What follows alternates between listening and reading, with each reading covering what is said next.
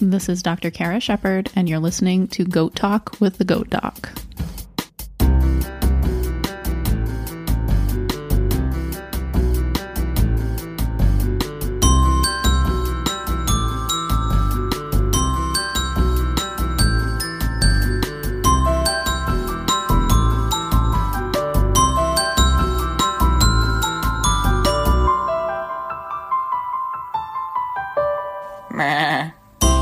Hey everybody, thanks for listening to Goat Talk with the Goat Doc.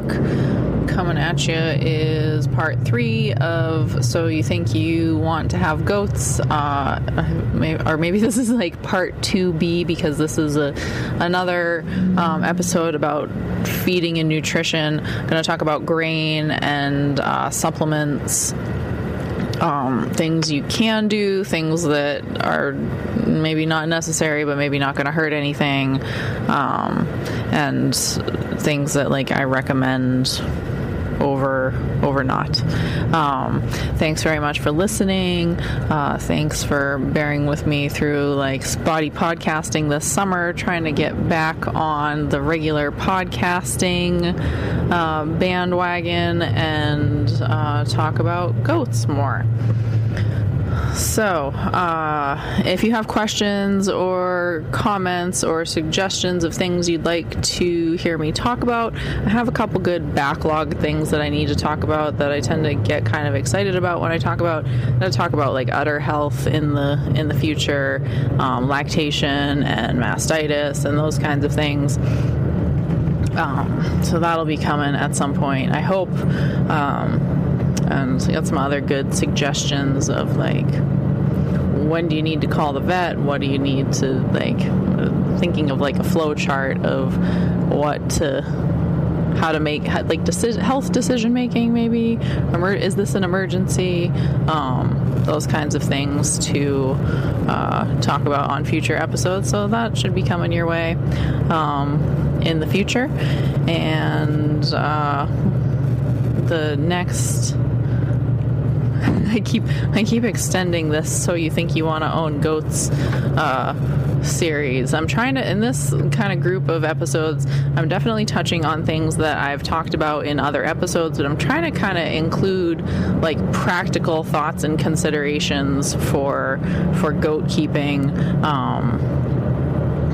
And hopefully that will like help you consider like what are maybe the best practices for goat keeping, for feeding, for housing. Is that practical? Is it doable for you? Is it something you really want to get into if you're new to goats? So that's kind of my goal with this series of episodes. Next one is going to be like more like medical health considerations, kind of minimal vaccination recommendations, minimal biosecurity recommendations, and I'll probably touch on a little bit of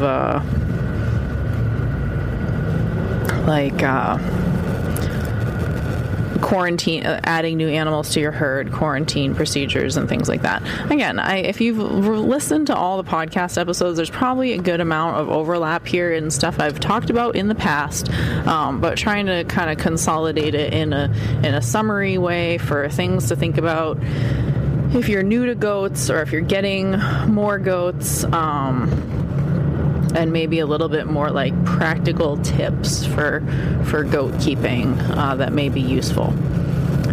So a couple more episodes, the health one, and then I'm going to wrap it up with So You Think You Want to Get Goats, the devil's advocate episode, why you absolutely should not get goats. So that's what's going to be coming next. Thanks so much for listening. You can email me at goat.kara@gmail.com. You can find my website at goatdoc.com and click the contact tab. You can find me on Instagram at goat_doc. All of those are ways to get in touch with me through the internet. And if you'd like to give some support to the podcast, a great way to do that is to tell your goat-loving friends about the podcast, and to go to your favorite podcast player app, subscribe, rate, and review. I like reading those. It's fun. And like, if you email me or like say hi or whatever, I am not ignoring you. I'm really like, it's motivating for me to get feedback about and questions about the podcast, and keeps me wanting to do more, and makes me feel a little guilty lately because the summer's been so crazy, but that's okay. It's got to get back on the regular schedule here. So anyway, getting into nutrition considerations, supplements, and grain. This podcast is provided with the intent to educate and inform. It is not a substitute for professional medical advice or veterinary care provided by your local vet, and I strongly encourage you to establish and maintain a current and valid VCPR, veterinarian client-patient relationship, with your local vet. Nutrition and grain. So last episode I talked about hay and water, which it sounds really silly and basic to be like, I talked about water, but and hay, and talked a little bit about like life stages for feeding like bottle babies and putting hay in front of them. I'll start off kind of the same way talking about grain for kids, because lots of times people start goat ownership and buy baby goats, whether they're bottle babies or whether they're weaned. If you buy weaned kids, they should be eating grain. The goat kids, if you go back, and I said this in the last episode too, if you go back and listen to the goat kid nutrition episode, I emphasize that growing kids, even after they are weaned, cannot get adequate caloric intake, adequate nutritional intake to meet the needs of their growing bodies and meet their, what is the word I'm trying to think of? Meet their potential to be the best goat that they can be without being fed grain. You're not going to feed a weaned goat kid at 12 to 14 weeks old exclusively hay and expect to see the same kind of growth and results you would if you feed that same 12 to 14 week old goat kid plenty of grain. They should be eating grain when they are weaned enthusiastically.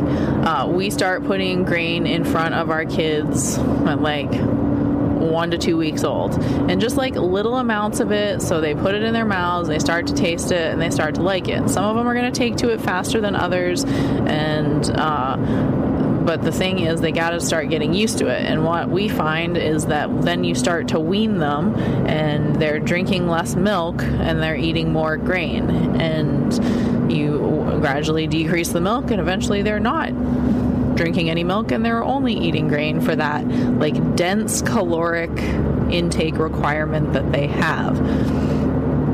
This is kind of like when I talked about like pregnancy toxemia for pregnant does, and like nutrition considerations for pregnant does. Like, there's only so much space in the abdomen, and there's only so much space in the rumen, and there's only so many calories that can be produced from eating forage in that space.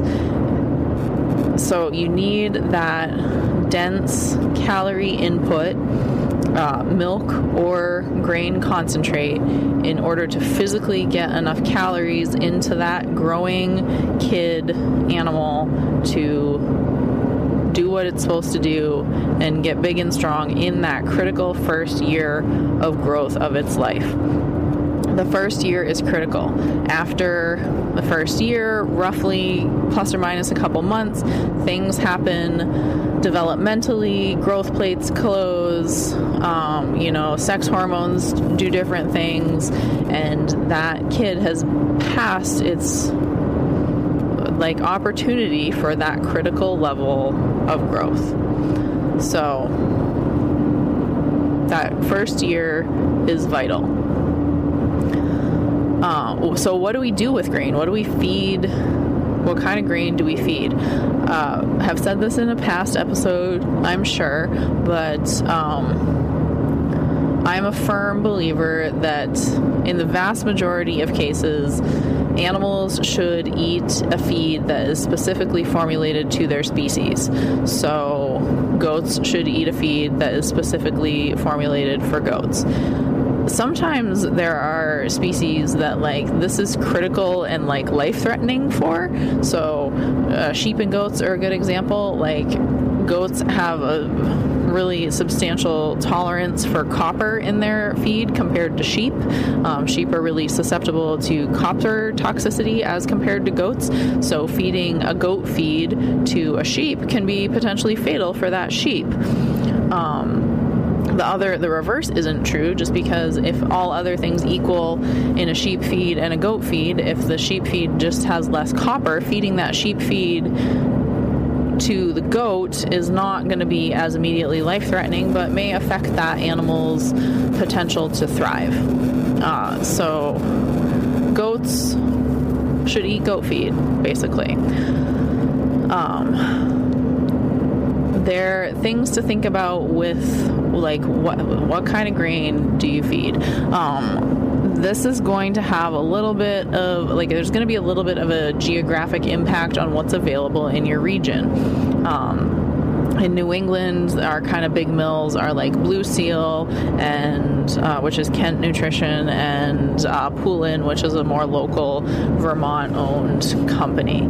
The kind of general thing that I recommend is kind of baseline goat feed that is an 18% protein feed. It can be a sweet feed or it can be a dry pellet. It doesn't matter too much to me for that first year of growth. And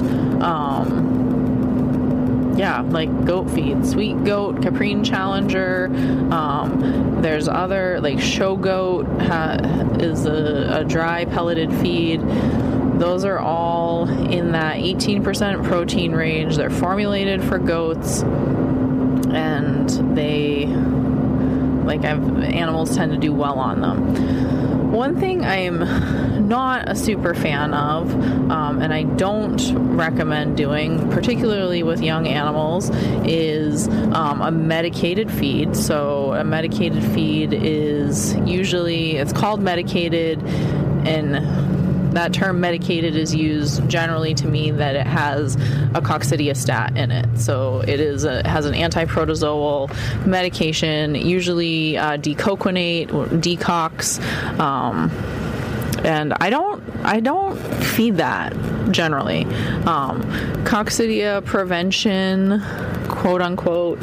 I should do a whole episode on coccidia. I think I gotta go back and listen to my goat kid diarrhea episode. I did talk about coccidia in that, but to just talk about a whole episode on coccidia would probably be smart. I thought it was goat kid diarrhea was episode number 1, so go back and listen to that one, and I talk about coccidia at least a little bit. I can't remember what I said. It was more than 2 years ago. But anyway, in terms of feed, I do not routinely feed a medicated, quote-unquote, medicated feed. I say quote-unquote medicated. It's an antiprotozoal. I can't, off the top of my head, remember what the mechanism of action is for decox, but in general, I do not like my animals to have an antimicrobial, especially oral medication, unless they need it, because those things are not going to affect only the one thing you're trying to kill. Anytime you administer an antimicrobial, whether it's an injection, whether it's in water, whether it's oral, and just as an aside to say anything in water or oral is very uncommonly used in small ruminants, particularly in goats, and particularly in the last few years when legally the availability and requirements for using antibiotics, antimicrobials in feed and water has changed a lot, and those should only be used under the guidance of a veterinarian. You shouldn't even be able to get them without a prescription. So, but, and also, in any case, I don't like putting an antimicrobial thing into the rumen, because you're going to kill the bad stuff, but you're also going to kill the good stuff. In all species, like, so in my small animal practice too, and in humans, there's like so much more research going on into the gut biome and how important it is, and how like giving antibiotics like certainly can be life-saving. Giving antimicrobials certainly can be life-saving, but we haven't historically, since we've in a very short period of time in human history had all these antimicrobials, we haven't necessarily understood and appreciated that they can have effects down the line that we didn't really know were going to be a thing. So all of that to say, probably the third time I've said it, sorry, I don't like to give an antimicrobial quote-unquote medicated feed unless I need to, because I don't want to upset the rumen. Don't disturb the rumen. So medicated feed, unless I have an indication to, unless I'm dealing with a coccidia problem, I don't do it. I don't recommend doing it. I don't think it's necessary. The other thing that is commonly added to feeds is ammonium chloride, which is in feed as a urinary acidifier to help prevent urinary calculi in bucks and wethers. Go listen to the episode on urolithiasis. I do not generally recommend a feed with ammonium chloride added. And a couple reasons for that. One is that there's kind of historically been a concern about feeding that because it acidifies the urine, it's changing pH, and there's a concern that if we do that on a very long-term basis, we could be setting up animals for like osteoporosis, basically, so like decrease in bone density, and then that's going to decrease their lifespan. So not great if that's happening. But then having said that, the other reason, and like probably the more like emergent and critical reason for it, is that there was a more recent paper that showed that when we feed ammonium chloride to our bucks and wethers, and it's a pretty immediate response. So the idea behind ammonium chloride is that you're acidifying the urine. Acidifying the urine makes urinary crystals and urinary calculi less likely to form, and can even dissolve some of them if they're present. That if they're present, feeding through the ammonium chloride acidifies the urine, and then that prevents the production of those crystals, of those stones. But if you feed that to the bucks and wethers every single day, their body adjusts to that, and the pH of the urine goes back to normal. So we're feeding it, and it's not doing anything. This paper also demonstrated that like you could give the ammonium chloride like 3 days on and 4 days off. So I've said this before, you give it Monday, Tuesday, Wednesday, you're off for the rest of the week. You give it Monday, Tuesday, Wednesday, you're off for the rest of the week. So it's a pulse therapy, which Monday, Tuesday, Wednesday, the urine will be acidified and dissolve out your calculi. Thursday, Friday, Saturday, Sunday, you may make some, but then hopefully you're going to dissolve them on Monday, Tuesday, Wednesday. It's like imperfect, but you know, it is what it is.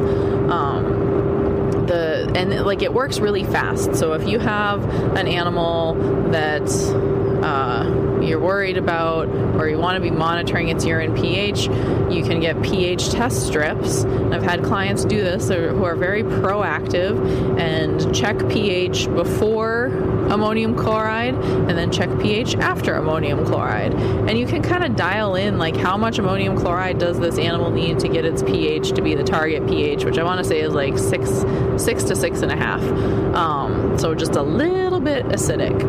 And it works within like 12 hours. So like that stuff's on board. It's in circulation once it's ingested and digested, and then you see a change in urine pH quite quickly.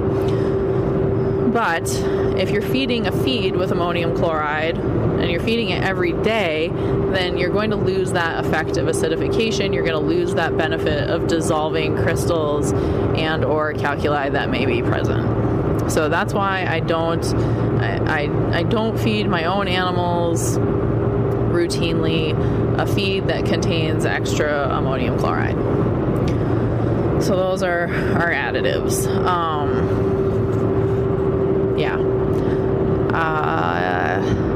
One other, practical thing to consider for feeding grain is making sure you can always get what you want and not have to change it up. And when talking about that, just practically, my personal experience has been that it's a lot easier to have a relationship with a local feed store that directly works with your local mill rather than going to a national chain like Tractor Supply. My experience with just handling grain from those different sources is that your local feed mill streams are going to have fresher product. They're going to have more consistent product availability, and that's important because you don't want to have to change it up abruptly on your animals unless you have to. You want to keep the rumen happy, and rumen likes consistency. Also, I think my experience when I've had to grab a bag of something from Tractor Supply is I feel like it's been around for a while. It probably came from some national warehouse in the middle of the country and was on a hot truck for a long time. It's just not as nice and as fresh as the stuff that we get when it just got milled, 100 miles away a couple days ago. So that's something to consider too. The other nice thing about local mills is they do have nutrition guys on staff. If you're feeding a large group of animals, sometimes you can get them to blend something custom for you, which is nice. Feed changes can make a huge difference. I've seen big herds change their feed, and just the general appearance of the herd improves exponentially. So that's kind of nice. Feed is important, and feeding grain to your growing animals is important. So the question of who gets grain, who doesn't get grain. In my herd and in my recommendations, unless you have a particular animal that's a fatty and a super easy keeper, everybody gets grain in my book until they're a year old. And then they tend to stop because they don't need it. So my dry yearling does stop getting grain when they turn a year old, roughly at that time, because they don't need it. They're being freeloaders, they're being slackers, they're not making milk, they're not making babies, they're past that critical growth period, and they can do fine for the next roughly 6 to 8 months on only grass and forage and hay, because their bone development is largely complete. They're fine. They don't need it. Who else doesn't get grain? Any retired does tend to not get grain, particularly in the summer. Who does get grain? Milking does in late pregnancy, bucks that are coming into the rut. So we're in mid-August right now as I'm recording this, and my bucks have been getting some grain. They've been out on pasture for most of the summer. They weren't getting grain at first because they were a bunch of fatties, and now they are getting some grain because it's about to get to be the ruddy time of the year. And they need, bucks need that energy. They need that energy to make good, strong sperm, to make high quality semen, to be able to have the energy to breed the does. And then I tend to feed them grain through the end of the year, and then probably stop, at least cut down, if not stop completely, in the spring and early summer. Who does not need grain ever? Pets. In general, pets do not have high metabolic caloric requirements. They are chilling, they're not making babies, they're not making milk, they're not under a time pressure constraint to get to a certain weight to go to market.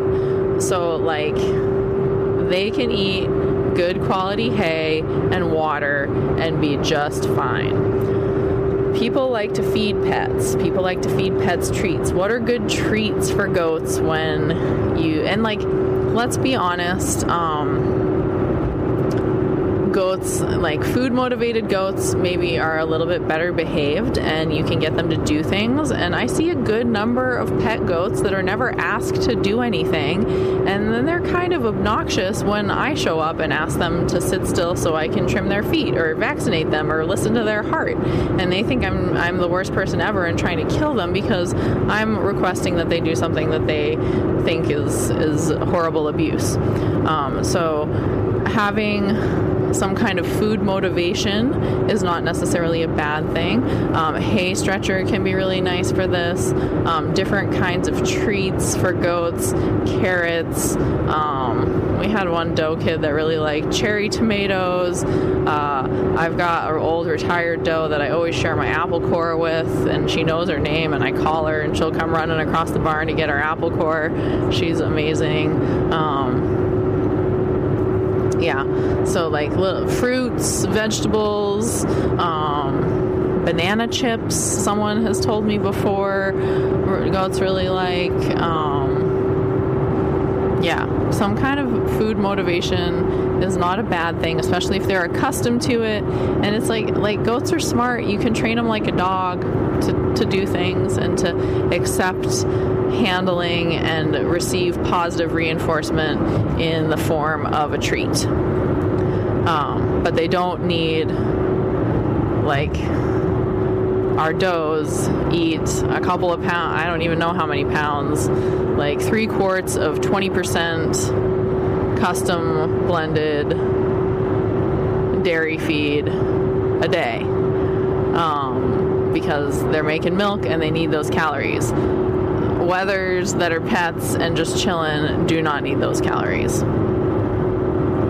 And you're potentially asking for problems down the road, depending on, who that animal is. Is it a fat wether, and then it's going to be more prone to urinary calculi? Is an obese animal that's aging, and then it's going to be more prone to arthritis and orthopedic issues, which are very real problems in older goats. So think about your animal's metabolic requirements and whether it needs to be fed grain or not. Some practical grain considerations. Have your grain in an area where your goats can't get to it. We have always tried to have our grain, like before we had way too many goats, and we have a grain bin now. Oh my God, and even the grain bin, you need to minimize the likelihood that your goats are going to have access to a huge quantity of grain, because it can be range anywhere from annoying to lethal for your animals. Grain overload is a very real thing. Having a room or a stall or a tack room or a feed room where you can close up your grain, keeping it in relatively air and watertight containers with lids, and if you have to store bags, keeping those out of access of your goats is important, because on the annoying side, they will make a big, gigantic mess that you have to clean up. And on the lethal side, like, grain overload is a very real thing, and I've definitely seen animals die from it. And I can't remember if I've talked about that I think I've talked about that in a previous episode, but I can't remember which one. So if you want me to, and I've got too many episodes to go back and listen to them all at this point, if you want me to do an episode about grain overload in particular, I'm happy to. That's one of those pathophysiology things that I find interesting to talk about. So shoot me an email and let me know. What else? Let's talk about supplements. Your need for supplementation is going to vary on your geographic location, your feed that you're feeding, what life stage your animals are at and what their nutritional and caloric requirements are. Animals that are getting a grain that is formulated for their species and life stage are not, like, they don't need a lot of supplementation. You can go listen to the episode about selenium and as far as that goes, because that's a hot one that people like to talk about, selenium deficiency in small ruminants. And I'd go in depth on that for like an hour, I think, so I don't need to do that again at you guys. The minerals, baking soda, kelp, people like to provide all of these things. I do not think they are 100% necessary. Do the animals like them? Sure. Do they think it's fun? Sure. But I don't think it's 100% necessary. For us, for our geographic location and for our particular group of animals, what is necessary for our animals is zinc supplementation. I like a product called Zinpro. I like Zinpro 40. I like the idea of Zinpro Avela, which is zinc and cobalt and something else, more copper, I think. But the goats do not find it as palatable because they're spoiled princesses, so that tends to not go over as well. But our herd in particular, in our geographic location, with our minerals in our plant material, in our hay, in our water, our animals do better with zinc supplementation. Your mileage may vary on this. And then the other thing about minerals too is, like, if you find that your animals need some kind of supplementation or thrive more with some kind of supplementation, I'm not a huge believer in like just providing it free choice, because you're gonna have animals that eat a ton of it and you're gonna have animals that don't touch it. When we add zinc to our grain that's mixed, and Devin hand mixes grain like probably 2 or 3 times a week, and he adds the zinc to it because then he knows that all the does are getting it at a certain rate per pound of feed, which is on the label, whatever. So you can provide stuff free choice. I don't really trust it when it's provided free choice. I also find it's more work for me because then there's all these little like feed tubs that need to be cleaned out, and they put their poopy feed in them because that's what they do, and then there's increased risk for like fecal oral contamination and parasites and bacteria and blah blah blah. That's just easier for me, and in my experience, to have it added to the feed, and that's the end of it.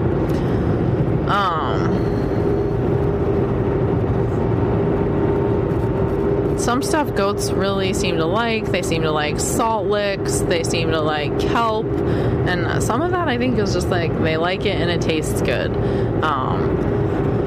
Providing a salt supplement, like a salt block or a salt lick, think about the population of your animals,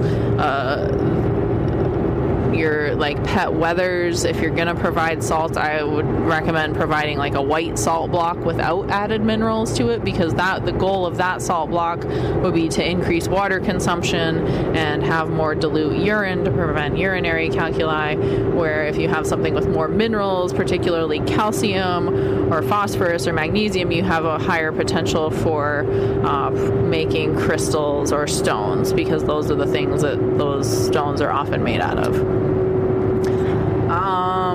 What else about supplements? If I've forgotten something about supplements, please feel free to shoot me an email and or ask me questions about it. But I think that kind of covers the grain and supplements aspect of the conversation. Talked about some practical tips for it and general recommendations. And next, So You Think You Want to Own Goats is going to be about health, and making sure you get healthy animals details how you can set yourself up for success in regards to that. Come say hi, send me an email, go doccara@gmail.com, find me on Instagram, go_doc. That is going to do it for the moment. I will talk to you guys next time.